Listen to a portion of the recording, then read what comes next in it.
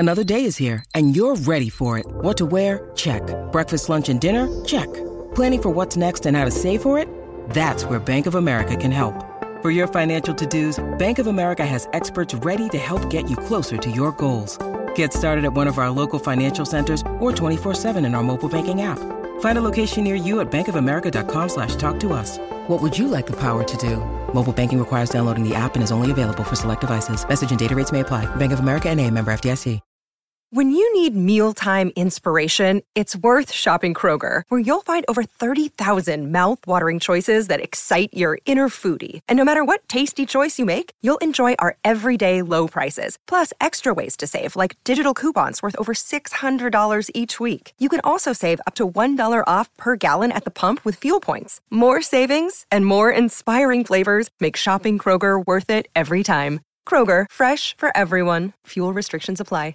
Want to witness the world's biggest football game? Head to iCanWin.com.au, predict Australia's score with a crystal ball, and it could be you and a friend at the FIFA World Cup Qatar 2022 semi-finals, all thanks to McDonald's. Maccas, together and loving it. TNCs apply.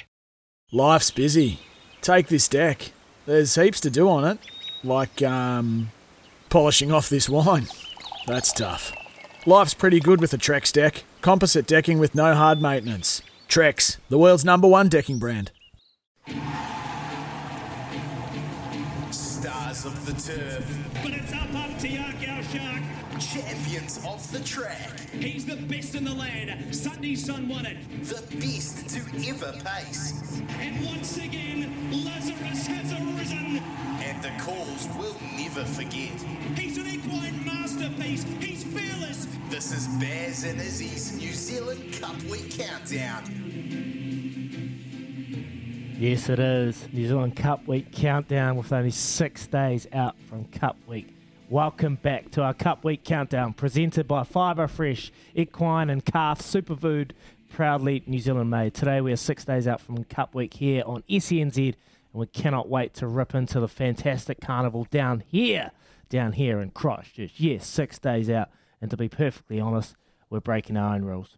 We don't have a link to number 6, so we're going something better. Today is Melbourne Cup Day, and the last horse to win the New Zealand Cup, as well as the Melbourne Cup, was the wonderful and quite astonishing Empire Rose, trained by the legend Laurie Laxon and ridden by young Tony Allen. The gigantic mare won the 1987 New Zealand Cup before knocking them off in the 1988 Melbourne Cup, a race she ran in 4 times. Tony Allen is very fond of his old partner in crime, and he's joined us today. Good morning, Tony.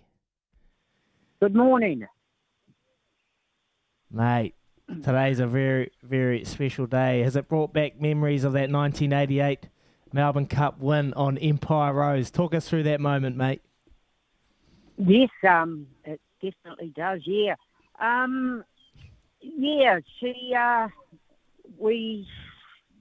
heard you say she ran second and won the New Zealand Cup. So the following year, 88, we knew she was in the field, and we took a different path. So we used the McKinnon Stakes as a lead-up. She had only 1 or 2 runs here in New Zealand, and the way she went past those weight for age horses, and we were using that as to improve her. Well, we had to have a lot of confidence, and the main thing with the Empire Rose too, she needed a firm track. So there was light showers, but it dried out to be firm. So that was an important thing for Empire Rose, that firm ground. And the gate didn't really bother us. Laurie and I walked the track on the Sunday, and gate 22, and they probably didn't, none of the jockeys, and didn't know our riding tactics, so it worked out well, I think, and we ended up in a nice place without doing too much work down the straight the first time. So being left in front, but she gave it all. Yeah. So running second the year before and winning it in 88, running second was hard, but winning it was a fantastic feeling, and needed the horse, and appreciate the owners being loyal, and Laurie too, and his training, masterful training to have him right on the day. Yeah, and Sir Tristram helped a lot too. He side 3 winners, so I was quite lucky to be associated with Sir Tristram horses. Mate, I can hear the emotions in your voice, having to speak about those little moments, and you spoke about the tactics and the preparation that was needed to win that. Can you delve into a little bit about the tactics? What did you have to do tactically in that race to get the result and the win that you were sorely after? Yeah, well, Laurie, he was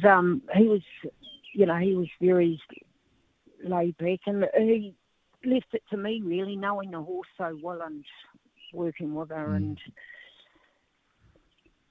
with Vorogue leading in the McKinnon Stakes and setting that pace, we were intending to race back anyway in that race, and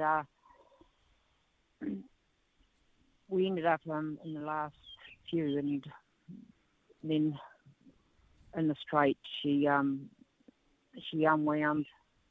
kept the sprint up, and went to the line full of running. So Laurie and I talked, and she ran second, if you remember, you do. She was midfield on the fence that year, and she drew gate 7 or 8, so I ended up midfield, and she really travelled. She pulled really hard. I was wasting that year, like 50 and a half, I think she had. And the gaps come nice that year, and she may have needed that run, that 87 year, because we sort of had to rush her to get her there. I was suspended in that Tim Bodle race, which was a qualifying race at Te Rapa. I think it was a 2300, and now the European horses, that's part of the reason they get in, because they're running at that distance, those distances, and Japanese horses. Is that correct, you think? Yeah. Yeah, that's we right. are New Zealand horses, and that particular year, and Warwick Robinson rode it, but I was stable rider for Laurie, and I got the ride back, and she was actually a better horse after that run, and like you mentioned, she'd come back on the flight, and she's really, when she took a plane flight, she was an international horse, she tightened up nice. So, being a 4-win horse, and she's only a 4-win horse, I think, and when she won the New Zealand Cup, after that run there, that second in the Melbourne Cup, she really was a good thing in the New Zealand Cup on that form, wasn't she? Yeah, absolutely. It's great being. It's been awesome being able to reminisce with you, Tony, on what was obviously a clearly special couple of years for you, and that relationship that you had with Empire Rose, and we really appreciate you joining us here on Baz and Izzy for breakfast to be able to take us a little bit back and just be a part of that journey that you guys went on. So thank you very much. And gee, I'm not sure if you've had a look at the field, but have you got one that you can steer us into for today's Melbourne Cup? They're all going for incentivize, is it? Is it? Incentivize, yeah. Yeah, sorry. Incentivize. Yeah, I go for number 1, actually. I know he's 9, but he won the race last year, gate 2, and I don't know if he likes the rain, if there's any rain forecast, but Joseph O'Brien. So that's the one I'm going for, but in the Melbourne Cup, as you know, that the lightweights can pop up, can't they? Yeah, they sure can. That's Twilight Payment. Beautiful. Okay, so you're going back to back on the European stayer. So anyway, thank you very much for joining us, mate. That was fantastic, and we really appreciate it. Yes, cheers, Tony. Pleasure. Thank you. That was pretty awesome. That was Tony Allen, and that was today's Cup Week Countdown with Fibre Fresh Everyday Equine and Calf Superfood for the optimal health and performance of your animals. We've got coming up very soon the doyen, Ian Smith, and looking forward to his response to the Temper Sleep On It question we posed to him yesterday.